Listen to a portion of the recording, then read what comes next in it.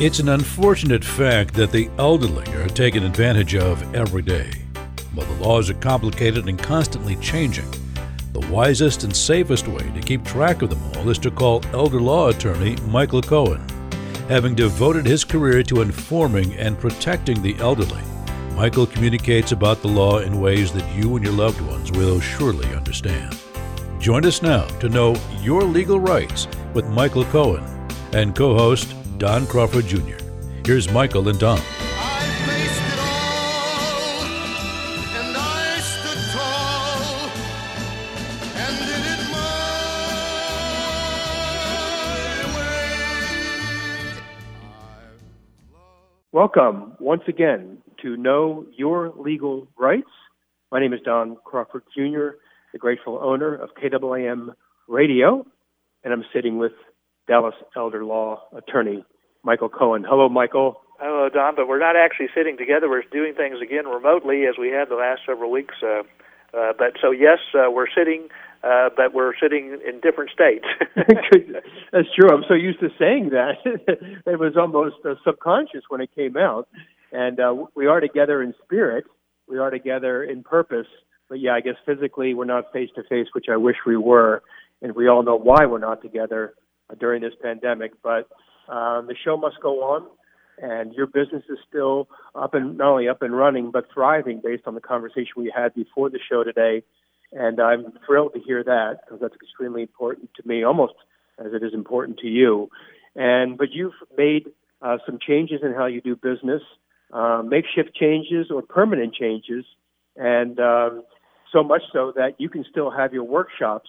And why don't you explain to the audience what has changed there so they know about the next coming workshop? Well, I mean, we do a lot of things now, just like so many other businesses, do things virtually. And so a lot of times, if some people want to do, like when we have conferences now, we have conferences by telephone for some, and for some others, we do it virtually, wherever we get on, if you happen to have a laptop or whatever, where you could see us and I could see you if you want me to see you. Then we just have our conversations that way and kind of explain. So if we have to draw something, that they could see how things affect them. Well, similarly, the workshop is the same way, except for there'll be a group of people. And so some people don't mind if there are cameras on them, and other people just want to be in listen mode and don't want to see. But a lot of times people just want to hear and see what questions there are that may affect the others as well as themselves, and if they want to go to one of those workshops, and they just sign up. So anyway, we always ask people what they want to know about estate planning. Nowadays we have to be more people are conscious now than ever about is their house in order, in effect, whether it's having all their insurance documents or their estate planning documents. Is everything all okay? Because I got an email from a client yesterday that said, I'm about to go in the hospital. I want to make sure all these things are taken care of. And so I wrote down all the list of the estate planning documents she had, what each one of those things did, about her health information, as far as what documents were needed for that. I told her about her insurance documents, maybe some things about financial, her identity, documents, things like that you may need when you go to the hospital. Not to mention, there's other things that you might need, just miscellaneous things that you might need, that what you should have and be prepared if you're in a hospital. So, there's lots of different things that go involved, and so to me, we could do things either virtually or the old-fashioned way where people just talk like we're talking today. Which is excellent and very helpful. And we wanted to go back to Estate Planning 101. And it's almost like when we were talking before the program, there's kind of a checklist of at least things you should consider having or you should have. And it's a long one, but as you and I discussed, these are things that are maybe triggers for individuals, for them to consider on their end what would apply to their individual circumstances and perhaps occasion them to want to attend your next workshop, which is Thursday, April the 30th. at 1 o'clock in the afternoon. We'll talk about the workshop shortly, but Michael, why don't you talk about general estate planning documents for the audience if you can? Well, nowadays, first of all, most people think of a will, and certainly that's important. If you don't have one, just about everybody should have one. Will, now, of course, you might say, well, how are you going to get it signed now? Of course, we talked about on last week's show that the governor signed a bill where you could do things virtually. How we talked about how we're having conference calls virtually. Now you can even have a will signed where the notary is like I am here and you're someplace else. The notary, if I'm the notary, I could to see that you have identification and go through the formalities, but you could do things online now. Well, so a will is important for everybody to have in place, of course. If there's amendments, sometimes there's codicils, which is like there's an amendment. You still have to go through the formalities. By the way, when I say the formalities, that means that you have to sign. You have to be over the age of 18 unless you're married or somebody in the military, and the witnesses have to be over 14, and you have to sign in that person's presence and the presence of each other if it's a traditional type will and not a handwritten type will. So the codicils, you have to have. Some people have trust. Now, good news about trust is that you don't have to have it notarized like you would on a will. So some people want to avoid probate, and so they have various types of trust. There's not just one trust, just like there's not just one will. Some people think, I'll just have a will and that's all it is, and everybody uses the exact same will. No, that's not true. So you have things, different people have things the way they want to protect their family. If they're either their family is their spouse gets remarried, I'll say, my spouse is not going to remarry, whatever. And they may not care about that, but the great majority of spouses do remarry. Are the ones who got were either widowed or divorced subsequently. So there are a lot of times people want to protect the family, the children. In any event, a trust is something that a lot of people have, and you have the same types of protections except for avoidance of probate. The biggest mistake with trust, by the way, is that people fail to fund the trust. So right now, if you're sitting at home and you have a trust, you might say, well, what does failing to fund the trust mean? That means they didn't retitle the assets in the name of the trust. This is the biggest mistake that most people make when they have a trust. So in other words, if you have a checking account, instead of it being in your individual name, it should be usually in the name of the trust. The problem is the hassle of going to change the names of the accounts into the name of the trust. The next thing would be if you have a durable power of attorney. Now, I say durable, I'm talking about a financial power of attorney. Durable means it's good even during disability. So it's kind of a disability planning device. If you're in the hospital, who's going to take care of the bills while you're in the hospital? Well, let's say you have an IRA. Well, that's an individual retirement account, an individual retirement account. So that means it's yours individually. Who has the authority to deal with that? Well, if you don't have a financial power of attorney, just because you're married or something like that, doesn't mean that person has any authority over your individual retirement account. Even if you wanted to sell your house, let's say you have a house with your spouse. If you became disabled and you're hospitalized and you wanted to sell the house and you lacked mental capacity, well, how are you going to be able to sell that property? The spouse owns a community property interest, bought it together. Then how would, and even if you didn't, they have a life estate interest. So basically what that means is you need to have a financial power of attorney for somebody to be able to act for you during your disability. Now, power of attorney, I should mention, terminates on death. I had somebody yesterday, they said, stepfather died, and the will said that since mom died first, we'll just take care of transferring the property to ourselves because we have a power of attorney. I said, sorry, that doesn't work that way. A power of attorney terminates on death, and then you have the will. That means that the will had to be probated for the assets to be, the house in this case, to be transferred to the stepchildren. Anyway, so a financial power of attorney terminates on death, But of course, in these days, with a lot of people going to the hospital, with COVID-19, medical powers of attorney, who makes medical decisions for you if you cannot make them for yourself? That's not to be confused with a living will, or as we call a directive to physicians. A directive to physicians, or a living will, is the pull-the-plug instrument that says, okay, don't keep me alive artificially. If I'm going to die within 6 months, even with medical assistance, don't use any heroic measures. Let me die as gently as possible. A medical power of attorney, you might be you might be out of it, but it's not life or death. So you're saying this is the pecking order, the order of people that I would want to make the medical decisions for me if I could not make them for myself. Another thing you could do is if you thought that somebody was going to contest either one of those powers of attorney, the financial or the medical power of attorney, is to have a declaration of guardian in the event that you were incompetent or needed it at a later date.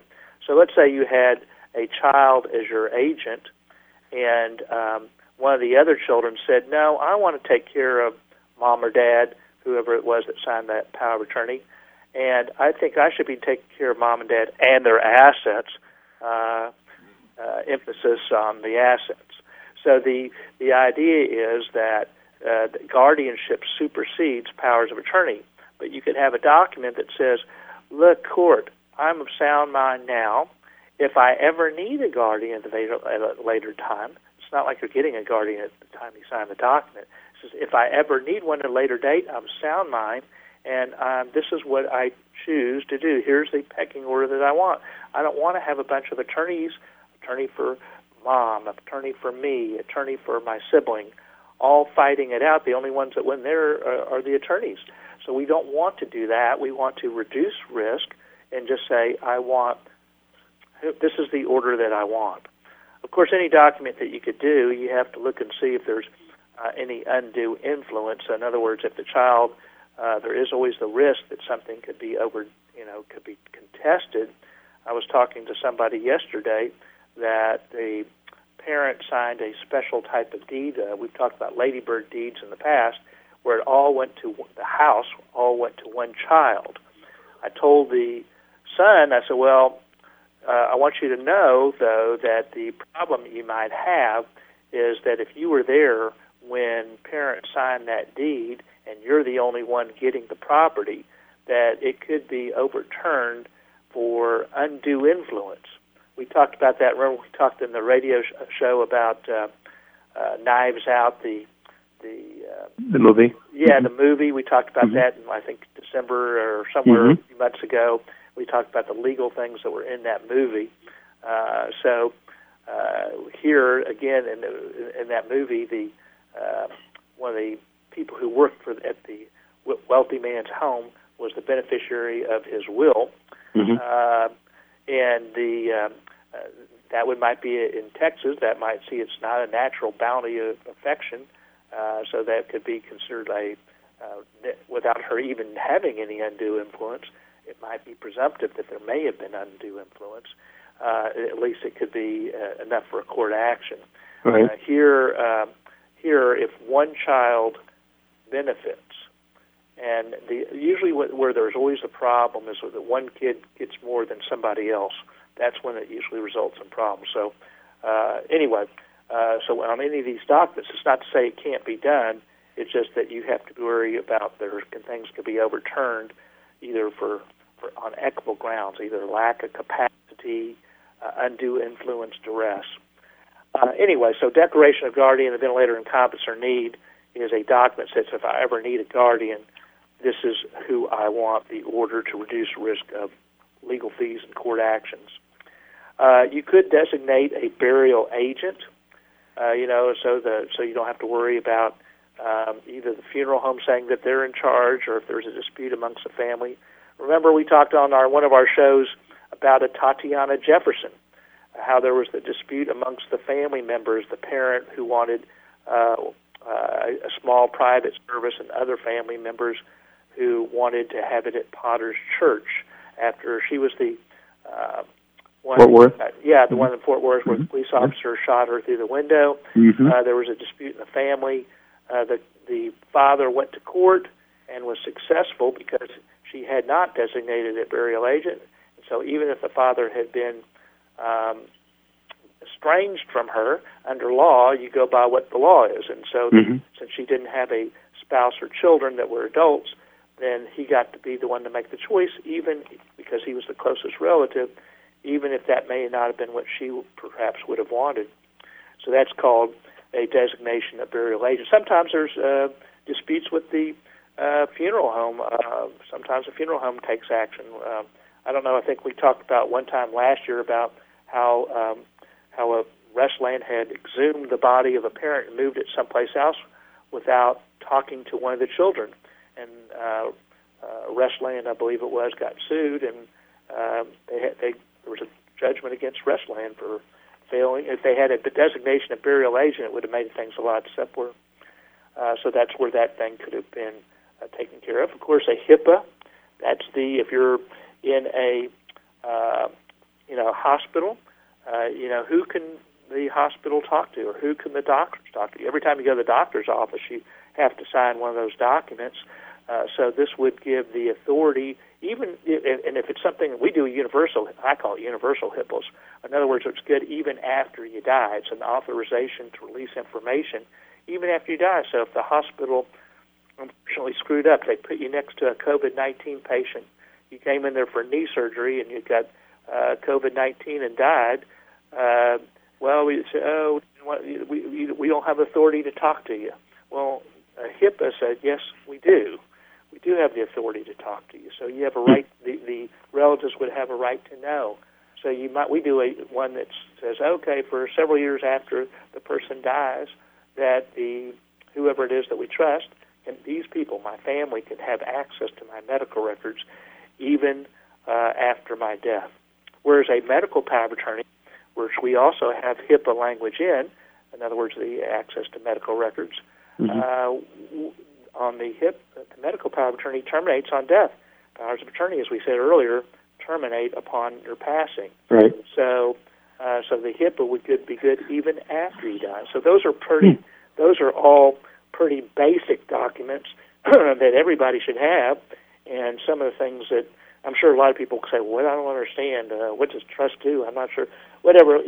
So those are the type of things that people ask about a lot of times, not besides things like public benefits and what do you need during lifetime, but those are the type of things that a lot of times people ask about at the workshops. No doubt about it. And the thing I need to ask about is, do you talk in your sleep? Because my goodness, you really can talk, but in a great way. You provide so much information, and I've said to the audience for years and years now that you don't read anything. You look at a word to remind yourself to talk about things, and at the most, but most of it is in your head, and you just demonstrated that for the first 15 minutes of this program, and that's why so many of the individuals listening to this program should attend your next workshop online, a virtual workshop basically, which is Thursday, April the 30th, and you'll see for yourself if you want to do video conferencing, or you'll hear for yourself if you just want to do the audio portion, because again, Michael has set it up where you don't have to be seen, you don't have to see, you can just listen. You can do it the old-fashioned radio way, which is just using your ears and not your eyes to participate and be fed from that broadcast, or from, in Michael's case, from the workshop. And Michael, how would they attend the workshop and sign up for it? All you have to do is call our office at 214-720-0102. That's 214-720-0102 for the free Estate Planning Essentials Workshop, or sign up online at DallasElderLawyer.com. That's DallasElderLawyer.com. As you said, it's a free 2-hour estate planning workshop. You ask whatever it is you want to know. What's on your mind? Is there something that you want to get taken care of to make sure during this time of the pandemic that now more than ever, estate planning is important? So is there some questions that you have taken care of? So whatever it is you want to know, it could be about, well, what happens if I had to be go into a nursing home? What happens if I had to, what? It could be anything. It could be anything. Whatever you want to know, you ask the questions, and for 2 hours, you'll listen to not only what questions that you may want to have answered, but you'll see what others' questions they may have that may make you think about things that you might not have thought about. It's free. It's no obligation. If you do go to the free Estate Planning Essentials Workshop, then, and I say go, that means you just be from your own home or wherever you are, that you're just sitting on the phone or at your laptop, that you'll basically just, you'll also get a free vision meeting, no obligation again, but only if you go to the workshop.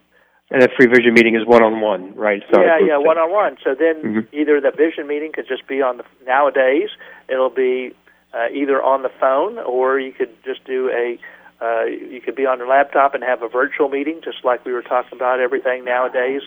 We talked about now, and we use it on the virtual ones. We do it we do it on a more secure place than Zoom.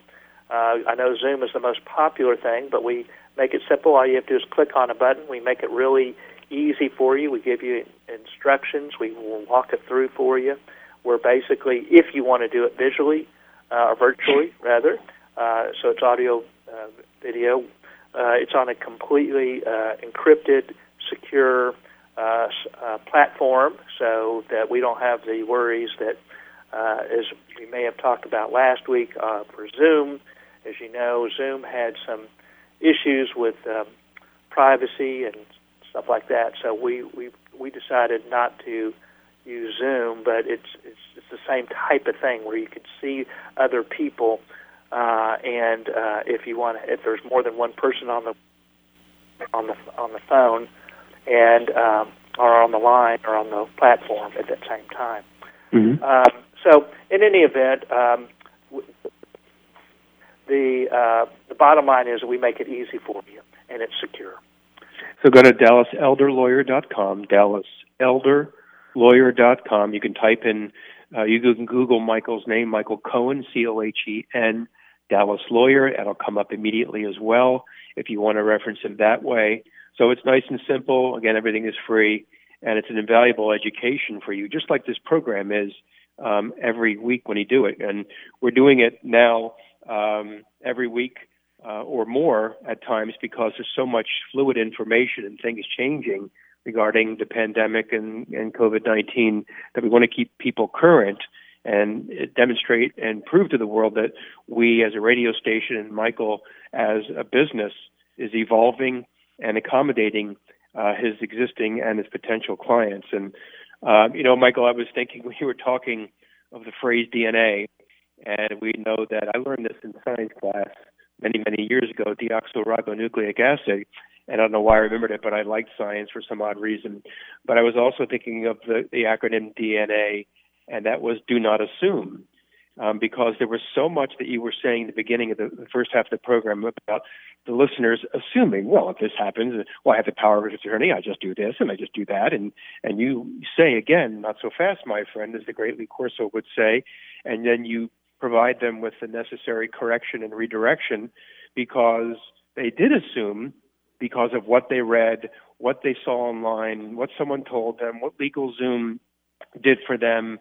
And that can be a really dangerous minefield, if not huge, irreparable mistake. Yeah, I mean, even on Zoom, which is the most popular platform, I don't know if you've heard, but of course there was, first of all, Zoom originally, although they corrected some things, gave privacy information to Facebook. Oh, my. Even if that's what the California lawsuit was about. Wow. And so there was a lawsuit there.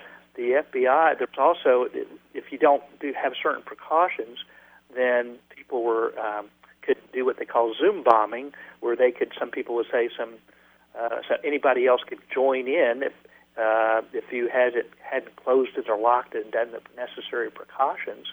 So people might say some insensitive remarks. We wrote an article about this, by the way, that should be in one of our blogs that just went out this past Friday. Anyway, And so there was these problems. The FBI had warnings. So luckily, quite frankly, through my SEO type person, they had warned us about this before even the lawsuit occurred. So we had decided to go, knowing that things were going to be going remote in March. We, in advance, had prepared and planned to make a more secure platform to have confidentiality and privacy that's so much needed for attorneys or CPAs or financial advisors, because there's things that, everything that obviously when I talk to people, it's obviously strictly confidential. So, right. We want to make sure that it's secure. We don't have the just in-face person option that we've had in the past at this time. Everything's, getting remote. I was telling you before the show that I said, we're even having a hearing for probating a will where we're doing it remotely. So now you can do that remotely besides signing a power of attorney or a medical power of attorney or signing a will remotely. I'm even having a hearing where the judge is at one spot. I'm going to be maybe in my bedroom proving it up and the client someplace else. The world is changing, at least temporarily, and maybe changing. I'm sure it will change. Things that we've done that we didn't do before, we might be doing in the future, just because of technology. Just like on having these workshops remotely. Yep. So that's just the way it is. We have to adjust. Yep, the show must go on, like we said at the beginning, and so will yours, so will the workshops, and so will your practice. So that's the great news, and perhaps for the better in a lot of ways. It's awful how many people have been confirmed sick, how many people have passed away. It's just unthinkable, and our hearts go out to them, and we pray for those families of those individuals and friends, and pray that they also don't contract the disease. But in the meantime, Michael still has to serve those individuals, especially your existing and potential clientele, because they are closer to death as each day goes by, and the likelihood of maybe getting the disease is greater just because it's taking over the world in an unthinkable way. So we even order masks for when we're hopeful that things will pass, but we even order masks today, so when things do get better, that we'll have masks for clients, even if they didn't bring their own, although they're going to be probably having their own. But we're going to have masks for people who don't have their own, when things do come back to normal. Great. Yeah, you have to plan. That's smart, and the future is now. I mean, we can't escape it, and we don't know how long this is going to last. Probably much longer than we hoped, unfortunately. So, in the meantime, continue with your life, protect your assets, make sure things are carried out the way you want them to while you're alive and after you pass away by attending Michael's next workshop on Thursday, April the 30th at 1 o'clock. Go to DallasElderLawyer.com, DallasElderLawyer.com, or dial 214-720-0102, 214-720-0102. Dallas Elder Law Attorney Michael Cohen. Thank you, sir. Thank you, Don. The record shows I took the blows and did it my